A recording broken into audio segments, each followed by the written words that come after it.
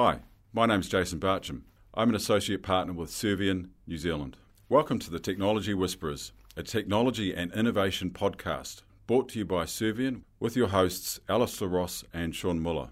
Join us as we demystify the latest emerging innovative technologies for businesses of all shapes and sizes, sharing our thoughts on how you can improve your current technologies, practices and processes to transform your business.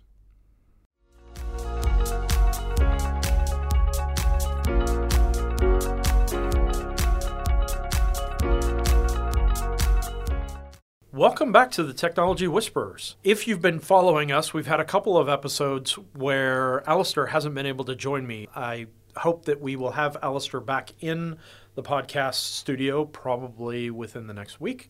So look out for an episode with Alistair and I.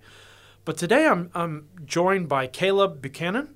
Is that pronounced correctly? That's correct. Who is a data scientist and a DevOps engineer working for Servian, and he has a rather unusual story to tell about how his progression went from university into working for Servian. One of the girls in the office has referred to it as an intern's tale, there and back again. So, Caleb, why don't you tell us a little bit about yourself?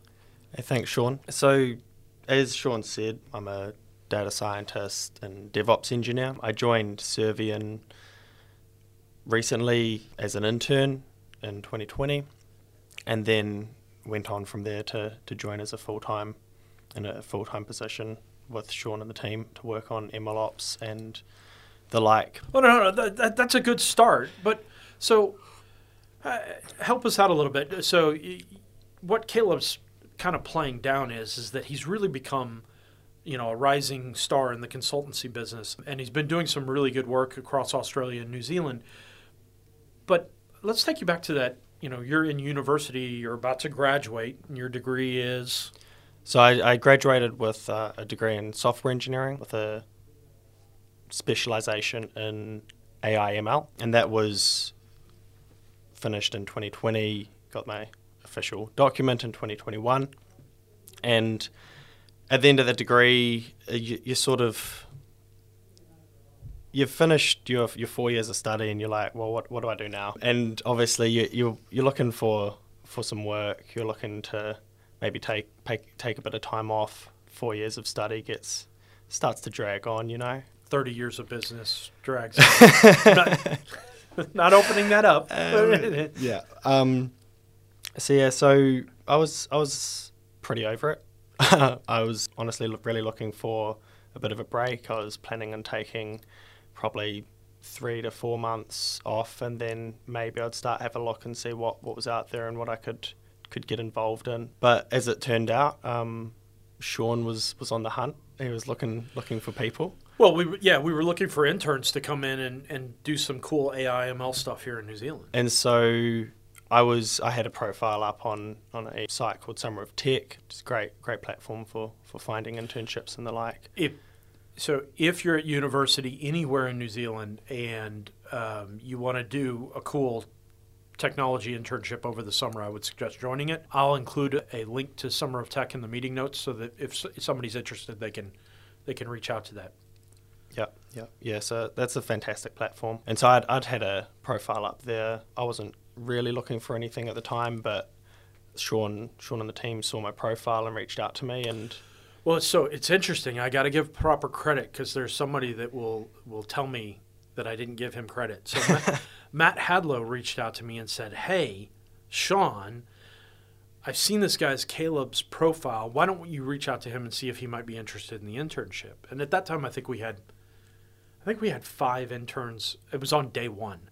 We had 5 interns that had expressed interest in it. So I wanted to make sure that we had a good number of people that could come in and talk to us about wanting the role. Now, 2 days later, we had 120 people applying for the role, and it became a little bit complicated. But yeah, so we reached out, and it was a very good interview, I think.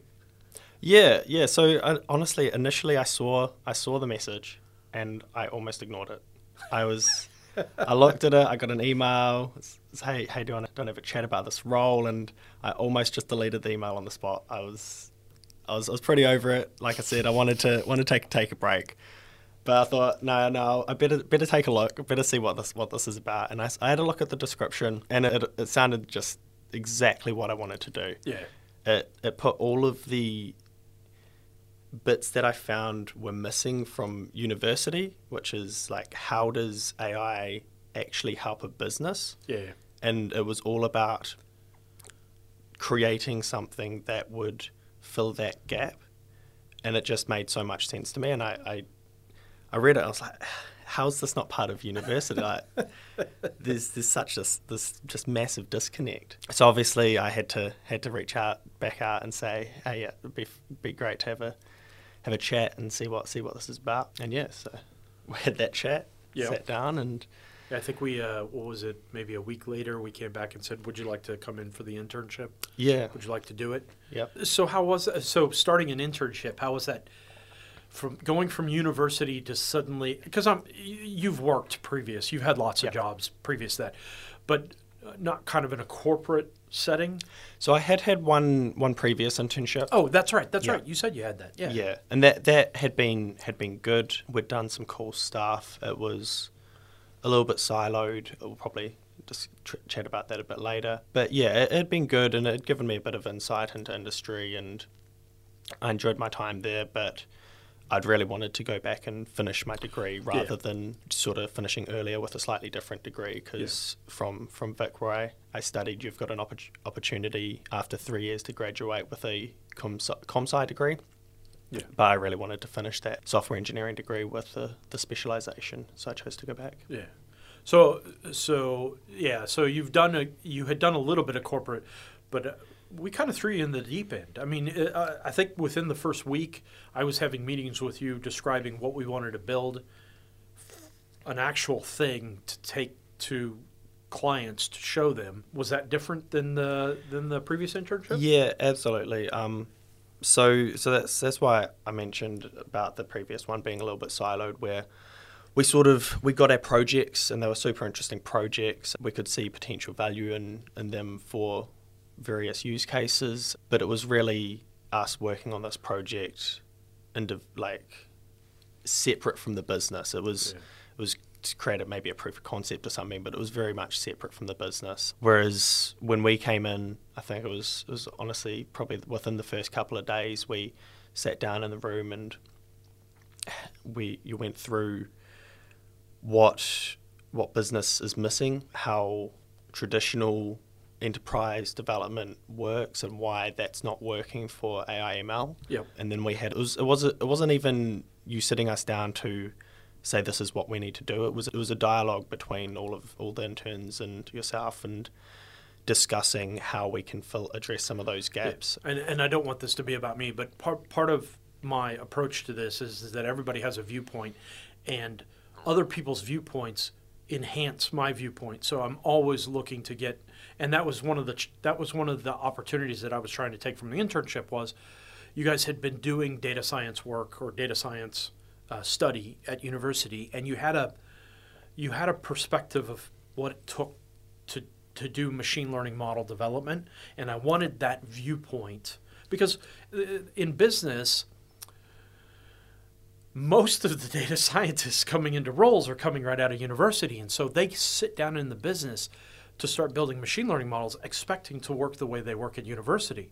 And 2 years on, you know more than anybody that that's not the way it works. Absolutely, yeah. Yeah. So the internship ran for 10 weeks. Yeah. Yep. And at the end of that 10 weeks, Servian came back to you and... Yeah, came back. We sat me down, had a very serious conversation. All the big guns in the room. Matt and Martin. Yep. Very, very serious. We've got to have a conversation, Caleb. But we sat down, had a chat about how the internship had gone, and then you said you wanted to keep me on, and yeah, that was awesome. Well, I have to say, so Matt and Martin had either attended or had reviewed the video recordings of every showcase for every sprint we had done, and they had come to me. They didn't come to me and say, "Hey, who do you want to keep?"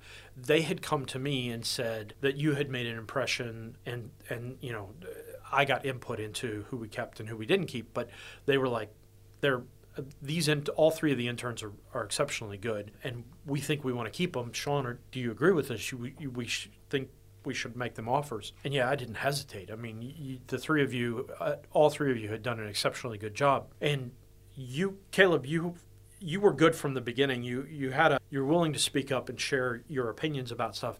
I think by the end of it, you were actually seeing the direction that the entire project was going, and we're starting to take the next step into seeing how to progress that forward, even without an architectural view over the top of it. So yeah, I don't think there wasn't even a hesitation on Matt and Martin's to make you a job offer, but you accepted.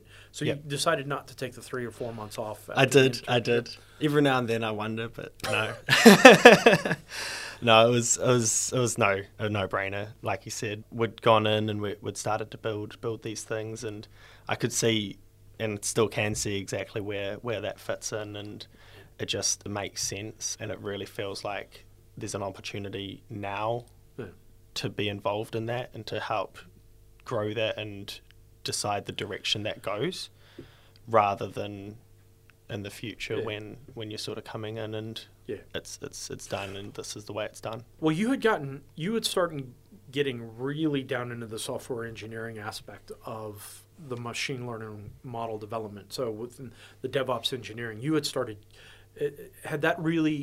Had it played off the software engineering work that you had done at uni, or was it just really interesting when you got into it, and so you started digging deeper and deeper into it? It was a little bit of both. We had touched on that type of work a little bit at uni. It's a little bit difficult at uni because a lot of it relies on cloud computing and the like, where universities tend to not have access to that type of resourcing, or only limited access, or limited access, or just not enough experience in the professors to be involved in that space. So you kind of took that a little bit forward, because I think a couple months after you had come on board, an opportunity came up for you to do some DevOps engineering work in one of our big clients, and what was that?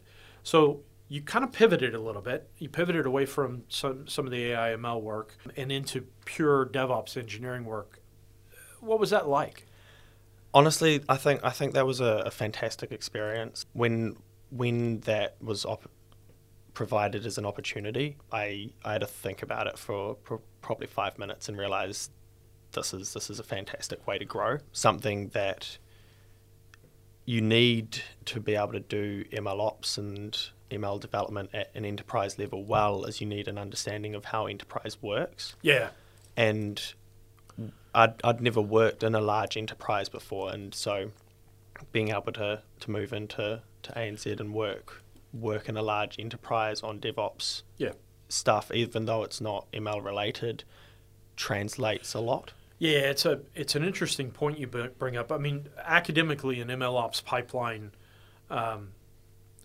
in a vacuum or in a greenfields environment, the structure of it looks fairly simple. In fact, whether you're doing it in Kubeflow or Vertex AI or Azure ML ops, or even SageMaker on AWS, it's pretty straightforward.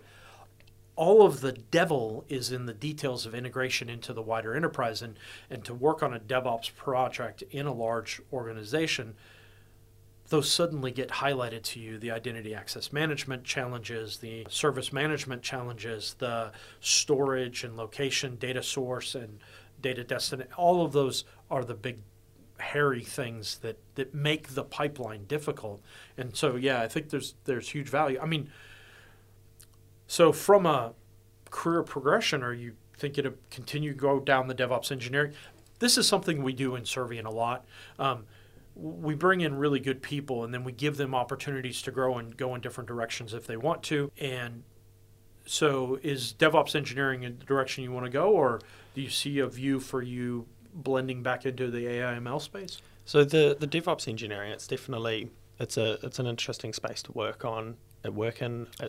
I enjoy it a lot. It's making things work, and that's always when you get something that's not working, and then you can just do this little bit of magic that everyone doesn't understand. They're just like, cool, looks good, and then that makes stuff work. that always feels good. But definitely the AI ML space is where my main passion is. Not necessarily developing the models, though that's interesting in itself, but definitely making AI ML work for businesses, and that's where that blend of the DevOps and the AI all comes together along with business knowledge. Yeah, well, you have stayed plugged in, obviously, the AIML team. I think this year you stepped up and ran the internship program. I mean, we're a year on. You ran the internship program for us this year. Yeah. How was that like? So you were almost in a leadership role for the interns as we brought them on. And I think we crafted the program this year basically from scratch, didn't we? I mean, we didn't even have summer of intern or summer of tech. Summer of intern? Summer of tech. Summer of tech. We didn't even have summer of tech going in the background. We just kind of organically grew and brought in a couple of interns. And were you up for that? I mean, were you prepared for that ahead of time, or did you see that as a natural progression, or it was more an opportunity? Yeah, it felt very natural to move into that role. You're obviously very busy with developing the AI/ML practice in Servian, and I knew that if we want to build the practice further, we need to keep the internship program running. And I saw the opportunity to take on some of that workload and some of that role. Yeah. And I was like, let's do it. Let's make this work. Reached out to a few individuals in my network to find some good interns, and found a couple of fantastic interns through that network, even without Summer of Tech. So yeah, it was very, very natural to fall into that role. Yeah, and like everything else, every other role you've been put into, you stepped up and went above and beyond to be able to help out. I think we will do Summer of Tech this year, absolutely. So if anybody listening is at university and would be interested in Servian and some of the stuff we're doing, we will be on Summer of Tech this year. And I think it's a huge, because the reality is that there aren't people in the market. Data scientist and AI ML engineering at an enterprise level is such a new. The individual pieces of it have been around a long time, but as a whole, as a practice whole, it's such a new space, and there are some very good companies out there that are doing it in niches. Servian's approach to it as looking at it as more of an enterprise adoption to drive business outcomes, I think is not unique. There are multinationals that are doing it, but I think in New Zealand and Australia, I think it's a hugely powerful tool that businesses can use to get outcomes. So yeah, we greatly appreciate you being on board. Overall, has it just been a journey of opportunity grow? What, I mean. Yeah, I mean. So hold on. Your dad works in the industry, right? Yes.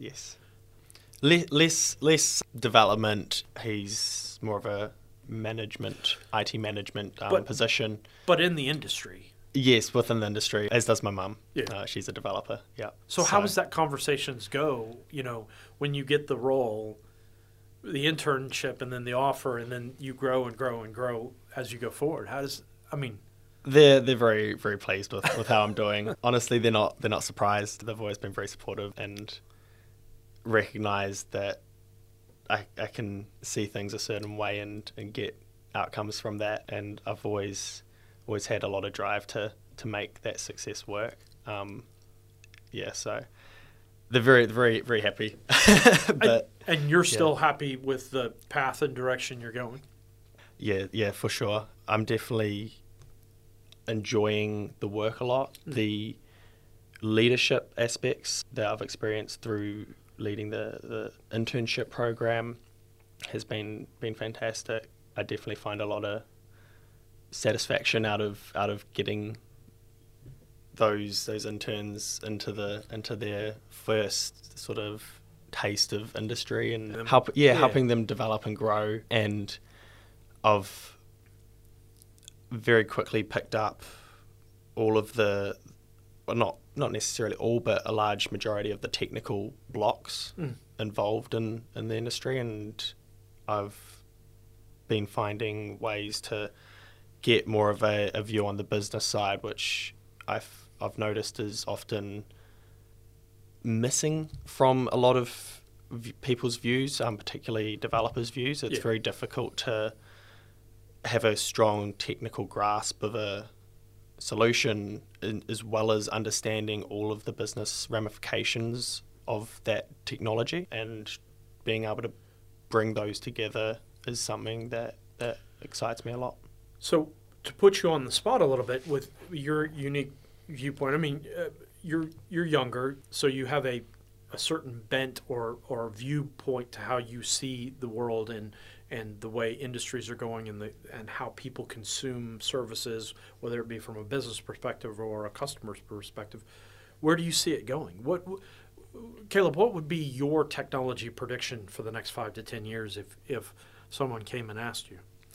The next 5 to 10 years, obviously cloud is always going to be in that space. That's a no-brainer. DevOps has ingrained itself. That's not going away anytime soon. I think the next thing that businesses are really going to be looking at and have already started looking at is really that enterprise adoption of AI and ML, which is why I'm so excited about that. We can see it with the likes of Google. We've recently brought out a Vertex solution, which is their solution for AI ML on GCP. AWS have been working on SageMaker and SageMaker 2 for a while. And so these large companies are really starting to invest in that space, and that's going to drive people to take on those solutions as they become available and more readily available. So I think that's really the next step in the next 5 years. Yeah. No, I actually agree with you completely. I think even businesses that are non-technology businesses are looking at the landscape and realizing that there is a value that they can get out of AI/ML that they can't get anywhere else, and so they're making investment choices, and the cloud piece of it is actually allowing them to do some experiments cheap. Yeah. Because that's the big challenge is 15 years ago, if you wanted, for those that don't know, this podcast being demystification, right? If you think that machine learning model development or artificial intelligence is new, it's been around since the 90s. The problem is 15 years ago and before, if you wanted to do an experiment to see if a machine learning model might actually give you some interesting information, you would have to spend hundreds of thousands of dollars, and the experiment might fail because you might not have the information you needed to train the model to give you the outcome. Fast forward to today, Caleb listed a couple services that are available on cloud, and for a couple $100 a month or maybe a couple $1,000 a month, you can do an experimentation and see if you have the data to be able to give yourself an answer. So for the first time, it doesn't take that $100,000 investment to see if machine learning might give you an outcome. And it can.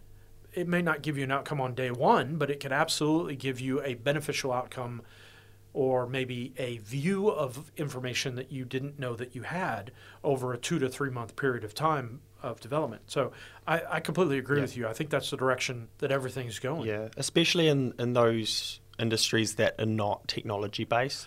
I think my generation in particular is really starting to understand the value of data. We're seeing it all over the world. There's a lot of focus on how do we protect people's privacy and data in law with the GDPR and the New Zealand Privacy Act and things. And it's really putting this big spotlight on data. Yeah. And that's just naturally going to translate to people even outside of the technology industry to start thinking about, well, we have all this data. What do we do with it? We're being enforced to protect it by law. Yeah. What else can we do with it? Like, can we grow our business? Well, and your generation is very comfortable with recommendation engines. In fact, you're very comfortable with the idea of interacting an AI to get recommendations. So asking Alexa something or asking Google Home something, the Apple HomePod something. You're okay with that and comfortable with that, and you're going to expect that level of recommendation engine in business as they move into the business.